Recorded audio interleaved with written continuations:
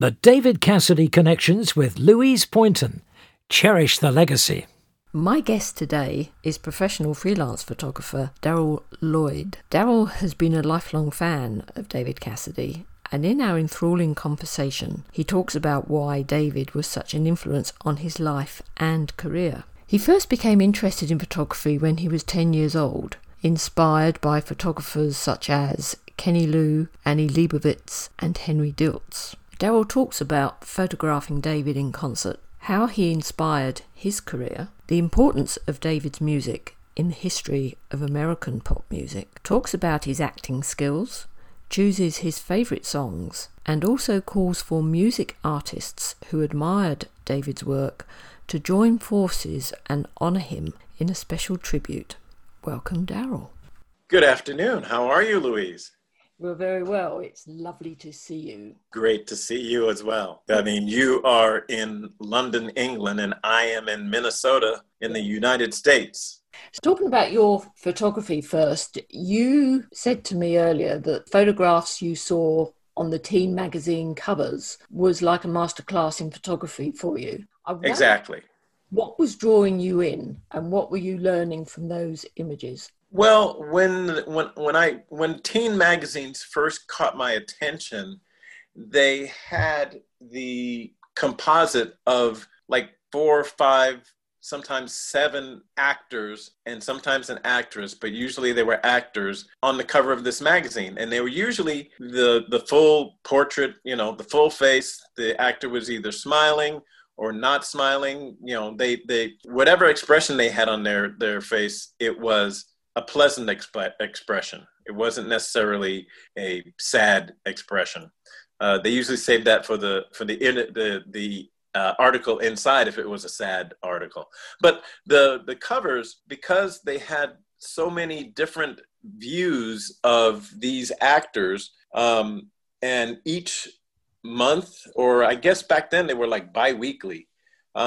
Each time, the actors were in a different section and of the cover, and as a particular actor got more popular, the size of his photo got larger on the magazine cover. And of course, you could tell that the most popular actor was being photographed by the head photographer of that particular magazine. So that's where the talent came in. It's often said that you know more about people through the lens. What is your technique? Well, my technique is that I like my subject to be as natural as possible.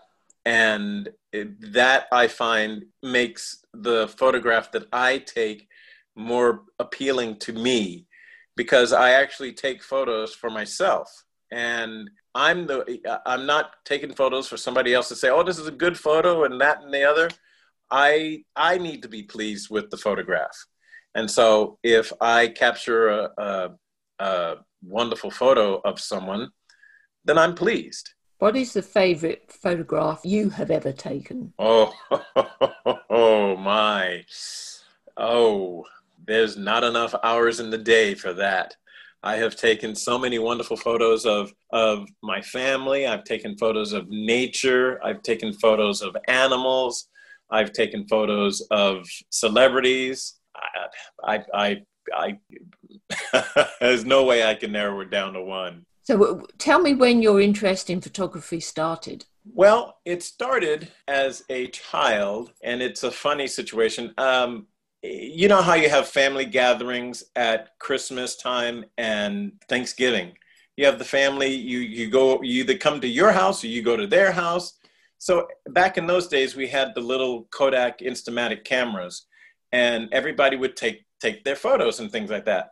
And then when the photos got developed, I looked at the photos and I noticed that all the family was off to the side of the photograph. And then in this side of the photograph was the kitchen table, the living room, the dining room, the front door. All of that was, and the family was gathered in, and Uncle Roy was cut off, and Aunt Thelma's head was cut off over here, and things like that.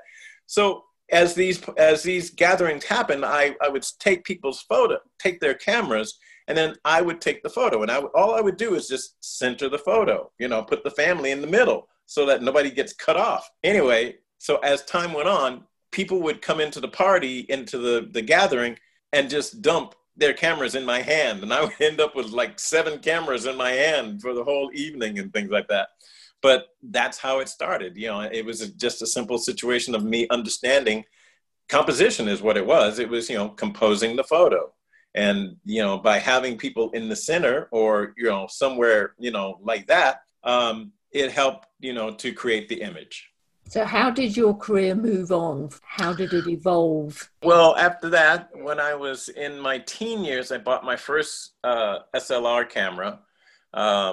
It was a Ricoh something or other. I don't remember exactly what it was, but it was a wonderful little manual camera. And I learned how to take photos, you know, manually. And it was a situation where I learned how to compose a photo and make sure I had the photo, because back in those days, we didn't see the photograph until like a week or 2 later. So, you know, that's not something that I could read. Nowadays, we have digital. If I screw up the shot, then I can just, you know, do it again. And it wasn't that way. I had to get it right the first time. And that is still how I shoot today. Even though I have digital cameras, when I see the image in my viewfinder, I know that I've got the image that I want. So where did you learn your craft? I learned in New York City. I grew up on Staten Island in New York City. And that's where, you know, I took photos of the bridge. I took photos of the Brooklyn Bridge, the Statue of Liberty, the World Trade Center, the Empire State Building, you know, people passing by. That's where I like honed my craft. Who were the photographers back then who made the biggest impact on you? Well, there was Kenny Lieu from Tiger Beat, because his photos were on the cover of the magazine. I don't recall the photographers from 16 magazine. I'm not sure if they actually listed the photographers of 16, but it was mainly the Tiger Beat group of magazines that caught my eye. Then there was also Annie Leibovitz.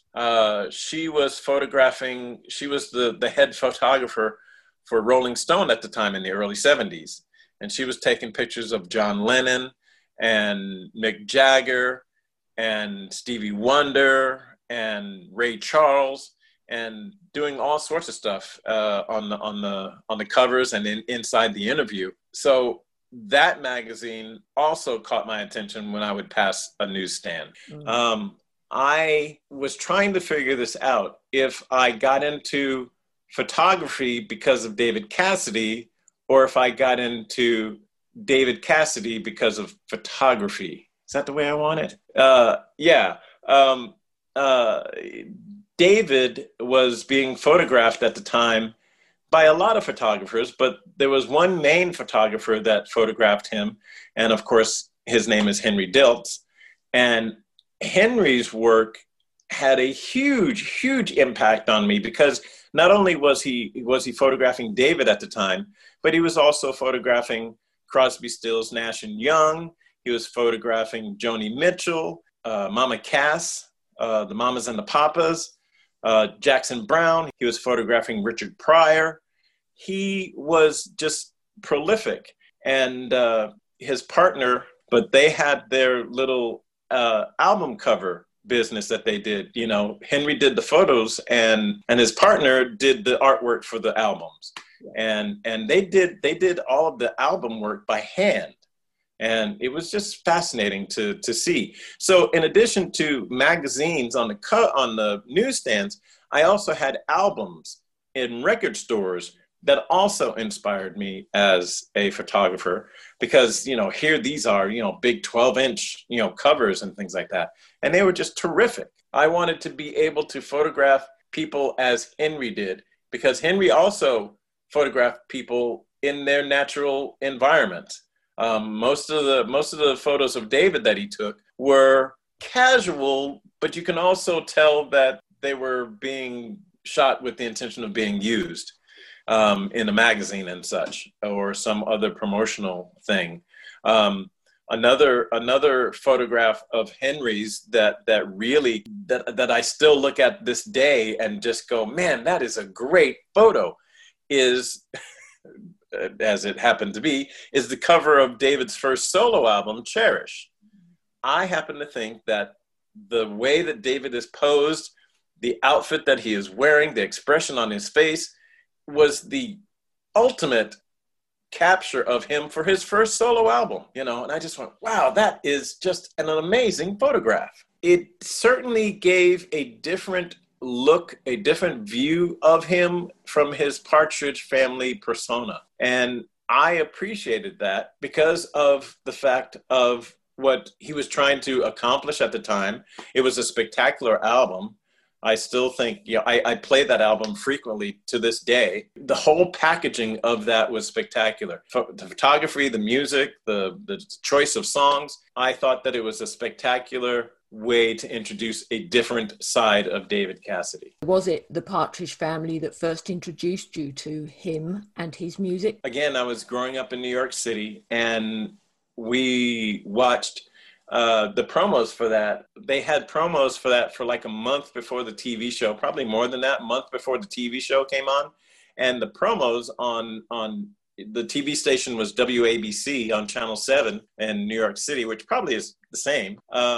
And they just did incredible promos for the show. And when that show came on, the very first time, I was sitting in front of probably myself and my mom were sitting in, I don't know if my mom was there, but I was certainly there. And I watched it from that very first episode until it went off the air. But when you first heard his voice, did that strike a chord with you? Yes. It was he had a pleasant voice. He had a great sound. He had an original voice. His phrasing still is second to none. Nobody phrases a song like he does. And at the time, there was David Cassidy, there was the Osmond brothers, and the Jackson Five. And at the time, they were my music liking of the time. My mom liked Perry Como and Nat King Cole and all that such, and Dean Martin and Frank Sinatra. My sister loved the Supremes and the Temptations and all that. My brother loved the English Invasion. He loved the Rolling Stones, and he loved the Beatles, and he loved the Yardbirds and all that such. And I had my own, which was, David Cassidy, Partridge Family, Jackson 5, Osmond Brothers. The first impact that I was aware that I was kind of unique in my liking of David Cassidy was when I went to Madison Square Garden. I was at that concert, and I felt like I was probably one of 20 guys that were in the audience. Well, actually, my brother and I, we were probably, the only few that were not female in that crowd. As I sit here right now, I can still hear the music reverberating off of the walls of Madison Square Garden. I can hear it in my head. David would sing, and then, and then there's the echo that bounces off of the wall, and the percussion, the percussion of the drum that you hear. I hear all of that to this day in my head. There's one song that he performed that stuck out more than any, which was "Where Is the Morning?" And at the time, I don't think I had the Cherish album yet. The Cherish album had come out like 2 weeks before that, but I don't think I had it. In fact, I'm pretty sure I didn't, because all the other songs that he played, I knew them. They were Partridge songs. And he played that one, and I had never heard it before. And if you can imagine this, Madison Square Garden was actually quiet for a moment because they didn't know that song. But that song just stuck with me. And to this day, it's one of my favorites. Because he could deliver a song like nobody else. He could enter a stage like nobody else. When he came on the stage, the flashbulb, I'm amazed that he was never ended up blind. The flashbulbs in that arena were insane. It lit up it lit up everything, and there was thousands of them. Probably everybody in that audience had a camera, and they all, when he hit the stage, all those cameras went off. Did you have your camera with you that day? I did not, which I did not. And I have no idea why. But it wouldn't have made any difference anyway, because I did see photos of people that were sitting where we were. David was it was just a spotlight on the stage. You couldn't even see him, in photographs, you couldn't see him. But but on stage you could see him. But yeah, the cameras back then were not able to capture that type of distance. What did that concert mean to you? Was that the first time you'd seen him live? Yes, it was. And that was actually the first of 3 times that I saw him live that year. That concert was the first concert ever to have overhead projection. And the overhead projection was done by a company called Joshua Light Show, which was run by Joshua Light. And he still is active in New York doing stuff. He's very difficult to get a hold of. I've tried to send him emails, and because, the concert was projected on the overhead, and I find it hard to believe that it wasn't recorded while they were projecting it. So, it was a new technology back then. They may not have recorded it. I don't know. I sure hope they did. But right now, we don't have any answers about that. No, we want 1970s concerts. Yes. Anything from his first concert to the last concerts in 74. Those are, we've seen snippets of those concerts. And I would like to think that some of those, more than snippets exist. Chances are they might not exist. Those snippets were probably done by the news crews for the television shows. People have no idea just what he was like as a performer on stage. He was something else. Yeah. I saw him March 11 at Madison Square Garden. I saw him June 10th at Nassau Coliseum. And then I saw him 2 weeks later, June 24th at Garden State Art Center, which is now called something else. And it dawned on me just a couple of days ago that those are the 3 times that I saw him in the 70s. And it dawned on me that all of those shows, I had seen him in the afternoon. They were afternoon shows. And I didn't get to see him do an evening show until I was an adult. Yeah, so I found that fascinating. Did you notice during those 3 concerts how the set list may have changed, how he changed? Absolutely. Well, first of all, the Madison Square Garden concert, that was Partridge Family music. He played some Chicago songs, and also that was a promo for the Cherish album. The June concerts that he did the Rock Me Baby set list. So he did Rock Me Baby. He came out wearing the jacket from Rock Me Baby, and he had at Nassau Coliseum he had the jacket on, but he had brown boots, I think. No, he had white boots, brown pants. At the Garden State Art Center concert, he had blue jeans that had patches on it, and he had the silver boots and the white jacket. And that show was just an amazing show. It was not as not on the caliber of Madison Square Garden, but it was spectacular. In my opinion, nobody put on a show like he did in the 70s. The man, as soon as he touched the stage, was just electric. The whole building just blew up. Where do you rate David as a entertainer? People always say that he was underrated. I never thought that he was underrated, and I don't think the people in the industry thought he was underrated. I thought that he was underappreciated. He didn't really get appreciated for his talent. I didn't get to see his Broadway shows. I didn't get to see Little Johnny Jones. I did get to see Blood Brothers, but that was many, many years later. He did Joseph and the Technicolor Dreamcoat. I didn't get to see those shows. And I definitely, the one I wanted to see was FX, and I didn't get to see that. There was no doubt or dispute about his talent.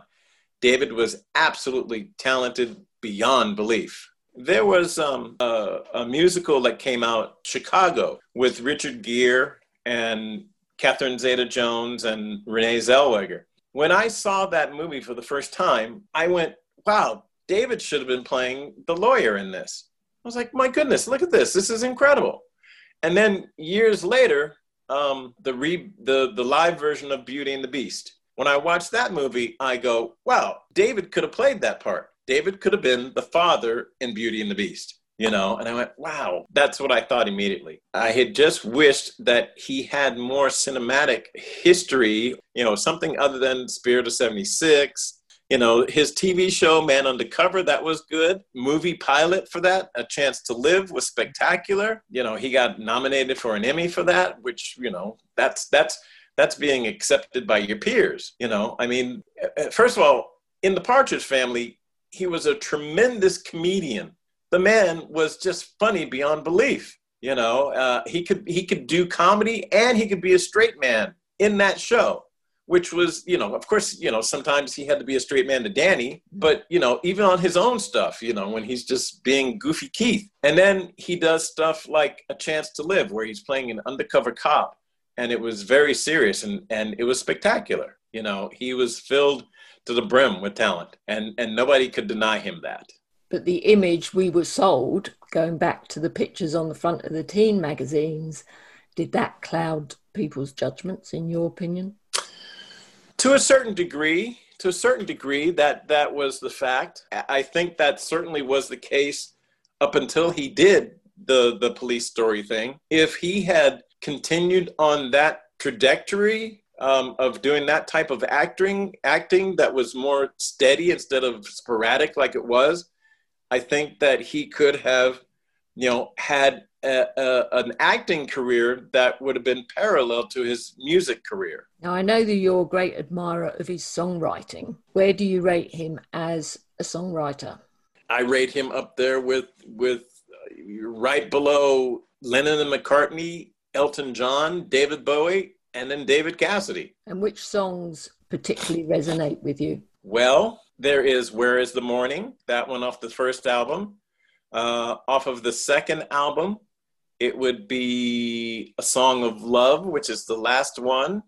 Some Kind of Summer, off of the second album. Off of the third album, it would be Can't Go Home Again. It would be Praying on My Mind. I had always, in the times that I was doing celebrity photography, I had the opportunity to be assigned to David every once in a while. And I had always wanted to ask him to put Praying on My Mind back in his set list because he did it on the Cassidy Live album. And I thought that was a spectacular song. I went, wow, this is a great song. So there's that, you know. So Praying on My Mind, that's an absolute favorite of mine. Off of the Live album, I like Delta Lady and For What It's Worth. That's really good. And then off of the Higher They Climb album, This Could Be the Night. I like that one a lot. Common Thief. I like that one. Off of Home Is Where the Heart Is. I like Fool in Love. And Bedtime. Of course, everybody likes Bedtime. That's a great, great song. It's a great little lullaby. David was really, really good at doing cover songs, which I really, really liked. How Can I Be Sure was a cover song, which he did fabulously. Fever off of the third album, Dreams, that was really good. Anyway, and of course Tomorrow, off of Home Is Where the Heart Is. That's a spectacular song. That's on the caliber of, it's written by, so it's on the caliber of John Lennon and Paul McCartney. But he did a fabulous version of that. The RCA albums were superb in every way. Yes, they were. Do you regard the RCA albums as among his best body of work, or do you think it came later? The hierarchy of his work would be the stuff that he did for Bell Records and then the stuff that he did for RCA Records, and then the solo album, the 1990 one, the self-titled one, and then there was a couple of songs off of Didn't You Used to Be that I like. And then after that, it was just like a sporadic type thing.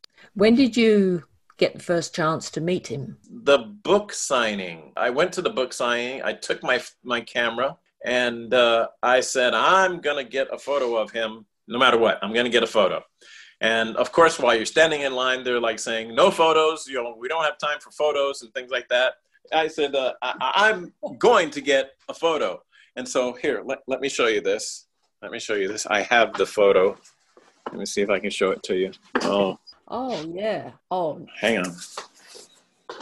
That's a lovely picture. Oh, yeah. I have this hanging above my desk. Great. And it was just and I was the only one that was able to get a photo with David that day. Wow. Wow. And it was spectacular. And then I met him at Tower Records when he was promoting the 1990 the self-titled CD. Mm. And then I met him for, oh my goodness, what album was that? Then and Now, I think. Yeah. I got that, and I also have that autographed by Mike Melvoin, because Mike Melvoin did a concert at a local jazz club in Los Angeles, and I went to the show. And after the show, he's hanging out, talking, and I knew that I brought the CD with me on purpose for him to autograph. So on the CD, I've got Mike's autograph and David's autograph, and it was spectacular. Mike was surprised. He looked at the album and he recalled, producing the album and the time that he had on it. And he said, my favorite song that we recorded was On Broadway. And I said, On Broadway? That's not on this album. He said, yes, it is. I said, no, it's not. And so he flipped it over and he went, it's not on here. I'm like, I already told you it's not on there. But now that he, since he mentioned it, I'm like, man, I'd like to hear that. So yeah. It's somewhere. So it exists somewhere. Do you think there is a missing back catalogue somewhere that none of us have heard? Oh, absolutely. Absolutely. There's yes. There's probably lots of demos, and there's probably absolutely a lot of completed songs that just didn't make it on, just by the nature of albums. There are certain songs that make it, and there are some that there are not, it's not room for, The one thing that I had always wished that David had done was to make a double album, double CD, where he can just pile on the songs. How important is it to his legacy that we, as lifelong fans and people generally, get those songs released that completely encompasses everything he ever did? That would be an ideal situation, because most artists do get that at some point in time. Elvis got that. Rod Stewart's done a couple of them. Elton John has done a couple of them. David Bowie absolutely have done them. It's time for a box set of David Cassidy, and while I'm at it, is also time for a box set of George Michael. I would like to think that George invited David to sing on some of his songs. I don't think that's a reality, but I would like to think that. There's a question that I always wanted to ask David, and every time that I was with him, I would forget to ask him the question. But on The Higher They Climb, there is a song called Bebopalula, and that was recorded in 1975. Also in 1975, John Lennon was recording his rock and roll album, and he has Bebopalula on that album. So my question for David was, who recorded it first? Because they were actually hanging out around that time. So who inspired who to record that song? Was David recording it and John heard it and went, wow, I'm going to record that song. That's a great song. Or was it vice versa? So anyway, I didn't get a chance to ask him that. The one time that I had an extended period of time with David was he was doing an auction in Beverly Hills. And surprisingly enough, I was the only still photographer at that event. Lots of the television stations were there. The news stations were there. But I was the only still photographer. He and I got to talk to him about Henry Diltz. And David really enjoyed not talking about himself and talking about Henry. He talked to me about Henry for about 10, 15 minutes, and it was divine. You mentioned before we did this link that you would like to see his musical friends do a tribute album to him. Tell us what your thoughts are on that. I would like to see people like Elton John, Alice Cooper, some of the other artists who have claimed that, David inspired him, and some of the guys in Motley Crue, that type of thing. Two things I would like to see. I would like to see a box set and then a tribute set of people recording David's music, either the Partridge Family music or his solo music. I play it constantly in my car, and it blows me away that I've been listening to the music for 50 years and I still know all the words to a lot of those songs. Watching the episodes on DVD was spectacular because I got to watch them as an adult instead of I was 12 years old when the show came on. Well, I was 10 years old. To see the episodes as an adult is really amusing. You also studied child psychology. Yes, child psychology, University of Mexico.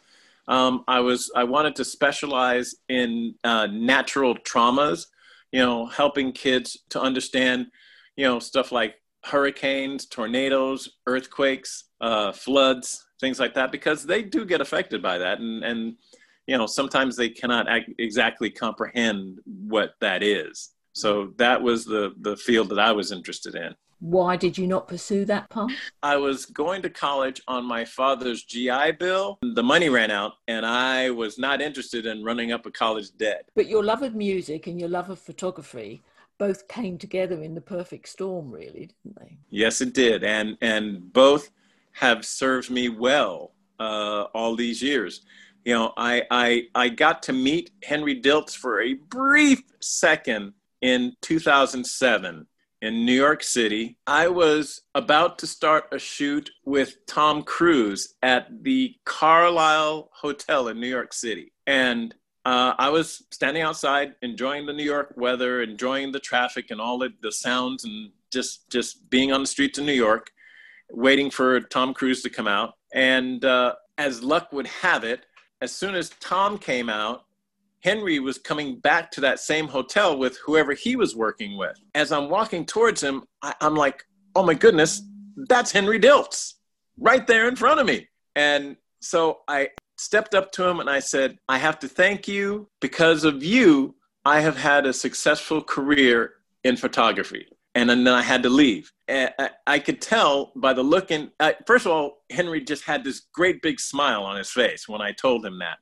And I could tell that he wanted to talk more about it, but I had to go. For years and years and years after that, I was like, you know what? I should have just blown off the Tom Cruise thing and just sat and talked with Henry for a little bit. So you having the opportunity to thank Henry for your career, when people tell you they want to be like you, they want to be a photographer of your caliber, is that a compliment you can take on board easily? As I have progressed in my career, I've gotten to meet a lot of other wonderful, talented photographers and things like that. Some photographers, that are extremely successful.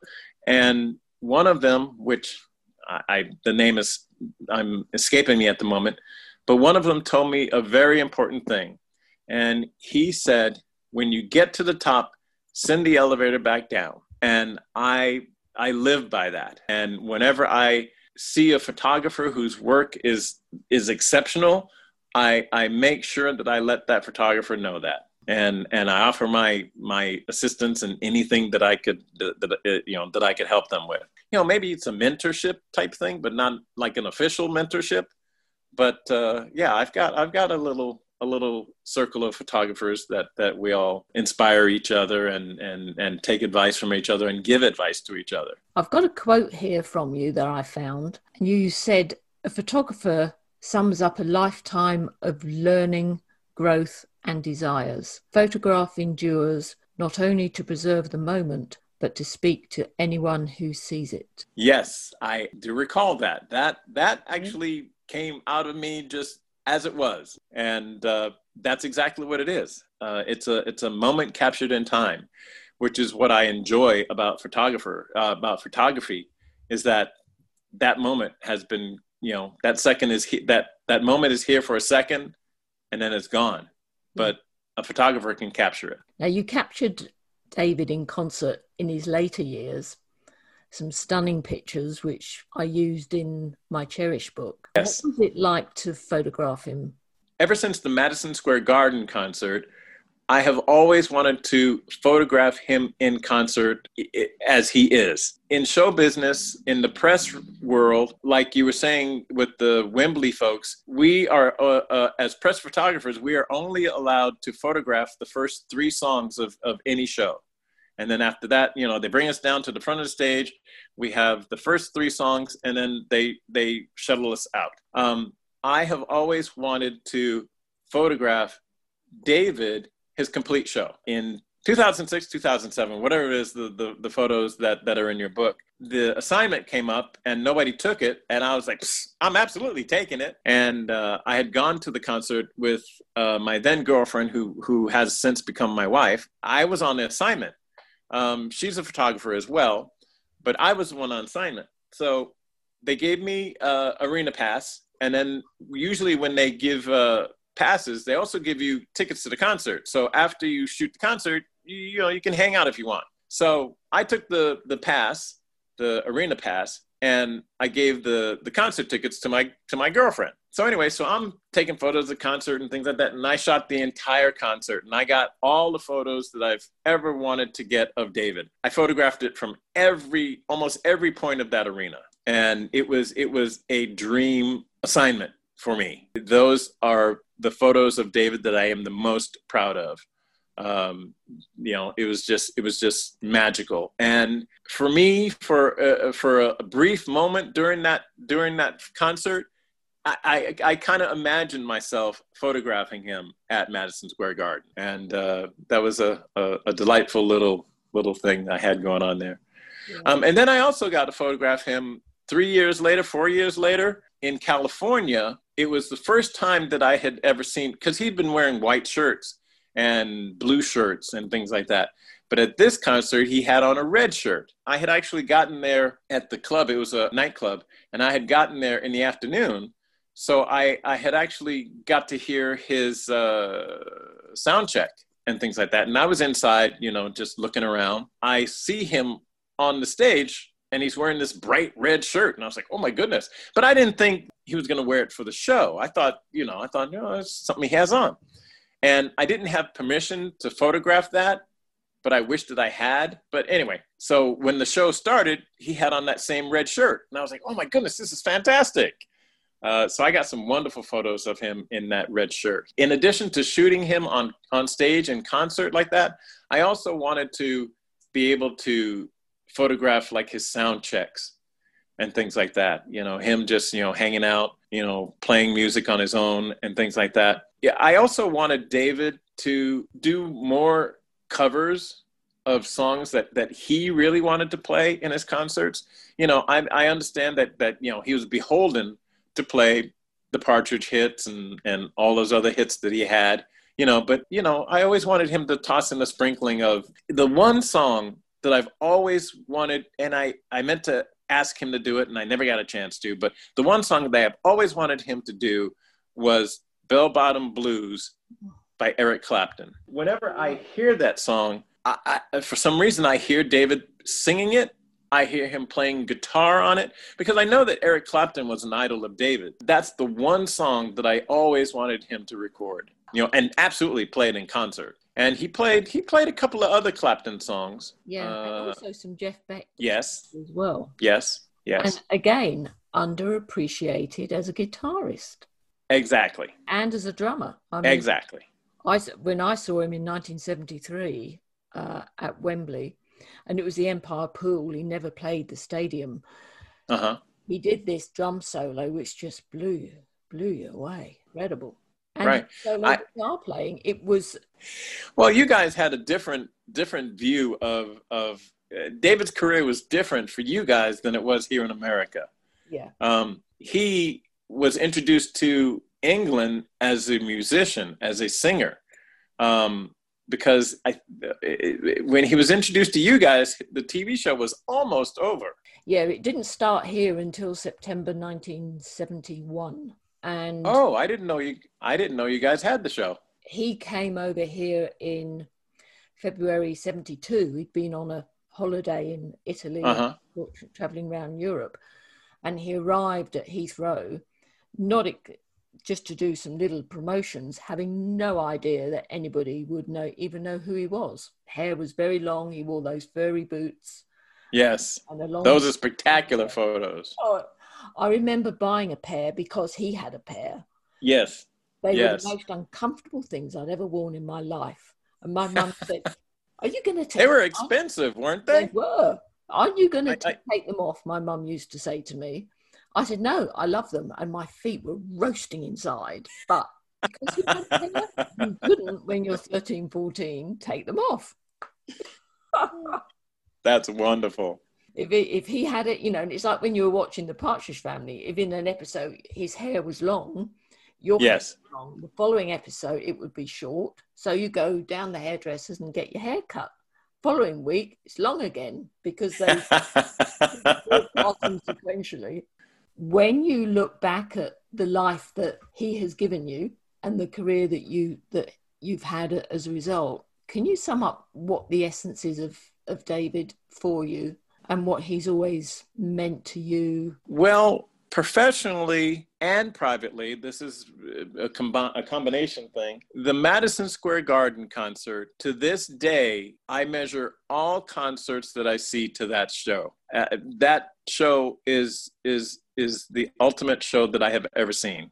And I have seen Elton John, I have seen Eric Clapton, I have seen U2, I have seen David Bowie, I have seen anybody who's anybody, I've probably seen them, with the exception of Elvis Presley. But every show I measure to that. And every artist I sort of measure to David. My top favorites are David Cassidy, David Bowie, Elton John, Eric Clapton, a few others. Those are my go-tos. Personally, I just enjoy the sound of David's voice. I enjoy the sound of his music. Sometimes I really get into the lyrics that he wrote, depending on what type of mood I'm in. It's interesting because I get in two distinct moods. Sometimes I'm in the mood for Partridge Family music, and that's usually just, out running errands, doing stuff around the house, type stuff like that. But if I'm taking, like a drive, if I'm driving somewhere that's a distance, I'll play the solo stuff. What do you think his legacy should be? David had the unfortunate thing of having record companies just tank under him. And that can stop the momentum of anything that's going on. Because he never had a consistent music career, I don't think he will be in the Rock and Roll Hall of Fame. One of the other criteria is the impact that they've had on the music scene. And David absolutely fills that. If it was the court of public opinion, he absolutely would be in there. But I, for one, would love to see that. I would love to see him be inducted into the Rock and Roll Hall of Fame because I absolutely think that he has earned it. He has put in the time. He has, he's an old road dog. He was on the road till the very end. Granted, it wasn't consistent. But, I am also very pleased that finally his entire catalog so far of released music is out. I have waited decades for Cassidy Live to come out on CD. A proper CD release of Higher They Climb, Home Is Where the Heart Is, Getting in the Streets, those. So I was very pleased when those were finally released. Again, if he had a consistent recording career, his music would have been as prevalent as Elton John, David Bowie, Rod Stewart. He would have been, because he is of that ilk, and he would have been in that collection. Because when you consider the caliber of people who worked with him on Home Is Where the Heart Is and the Higher They Climb, that's justification to his credibility. And the song, I Write the Songs, is a prime example of that. He's the one who recorded it first, and he's the one who had a hit with it first. And then Barry Manilow comes along and ends up being his song. And it's like, I'm going, wait a minute, how did that happen? I have a local bar that's right down the street from where I live. Right before this pandemic thing happened, I'd go in for happy hour, and I'd be sitting at the bar, and all of a sudden, music from Higher They Climb was playing, and I recorded it on my phone. Yep, I recorded it on my phone. I'm like, oh my goodness. And I was watching the people in the bar, watching the bar staff and all this other such, and I could see that they were enjoying the music. And I said, do you guys have any idea what song this is and who it is? I said, do you like it? They said, yeah, it's a great song. I said, this is David Cassidy. It's an album cut. It's not even a single or anything. It's an album cut. And they were like, wow. Yeah. These are like 20-year-old kids in their 20s. David always said that good talent will always shine, paraphrasing, but and that is a testament of that. Here is the music that was recorded 40 years ago, and here are these kids in their 20s who had never heard it before enjoying it. But there is a new generation who are discovering his music. Absolutely, as it should be. His music is timeless. It's not dated in the least. Not even the Partridge Family music. That's not dated. Yeah, you think of all the collaborations that David could have done. Elton John and David, can you imagine that? He went on stage in New Zealand with him in 1974. I heard. And they did Crocodile Rock or something like that. Yeah. And there's no recording of that. Elton was being interviewed in the UK music press over here, and he said, I'd really love to produce him, reinvent him. We'll do something special. There was also the talk about him working with David Bowie. So many, as you say, collaborations that could have happened, whatever reason, never did. But at the same time, he was hanging out with these people, so that they played music and they sang together and things like that. Maybe they recorded something. I would like to hope that they did. I would like to think that they did. Just the fact that, David got to play with John Lennon, that's phenomenal. And David also jammed with Wings in Paris. Yes. Ahead of the Wings Over America tour. What his music needs is a curator. There needs to be somebody who their full-time job is to search and to find his music. 24 hours a day, 7 days a week. That's their job. If I won the lottery, that is what I would do. I would appoint myself curator for his music and travel the globe and search every nook and cranny for whatever I could find. I would like to see the stuff that the BBC has, all the appearances that he did on the BBC. That would be a great compilation. One was in 72, in late 72, when he came over here. He was staying on the yacht on the River Thames, and they took him to Robert Stigwood's estate outside London to film him playing croquet on the lawn. And I've only ever recall seeing this once. Wow. I'd never heard of that. But it was a video filmed at Robert Stigwood's estate, and he was being driven around in vintage cars. There's so many stills from it. The magazines were full of the pictures in the day, and it made national press. But the actual footage, I only recall seeing it once on Top of the Pops. And that's what I'm talking about. There's stuff that he did in Germany. There's stuff that he did in France. There's stuff that he did in New Zealand and stuff like that. And all of that. I've seen snippets of that. It's like, wow, where's the rest of that? YouTube is a wonderful search engine these days, to find stuff that you didn't know existed.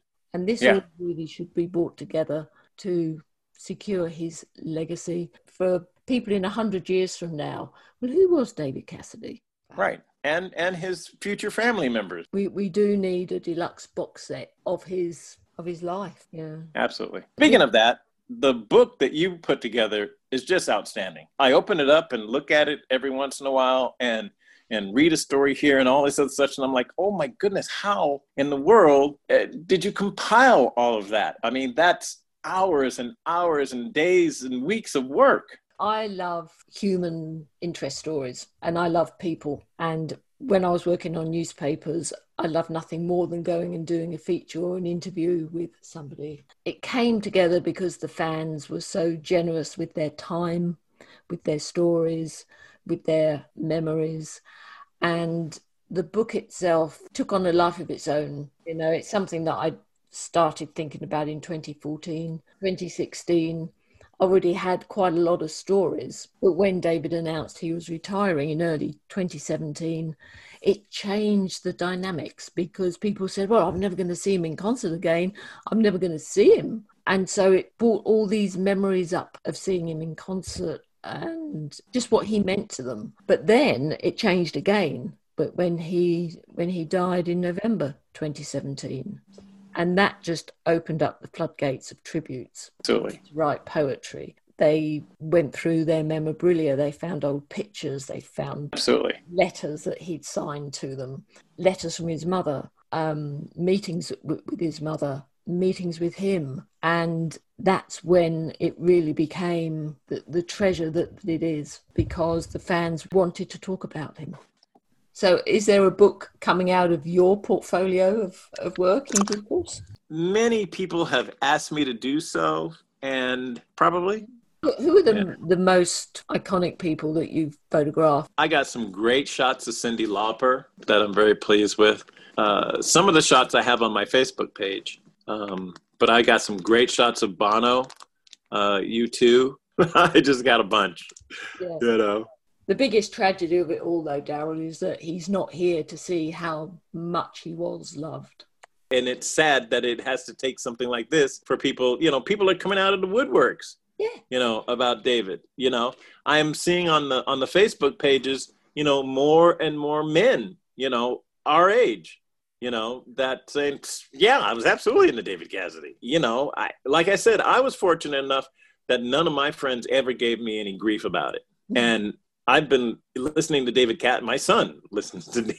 He you know, he says he doesn't like it, but you know, yeah, I'm not ashamed of my David Cassidy-ness. I don't think any of the men are, and that was the one thing that really excited me about the book, was suddenly all these guys coming forward, and saying, "I want to talk about how he influenced my career. Because of him, I'm a musician. Because of him, I'm an actor.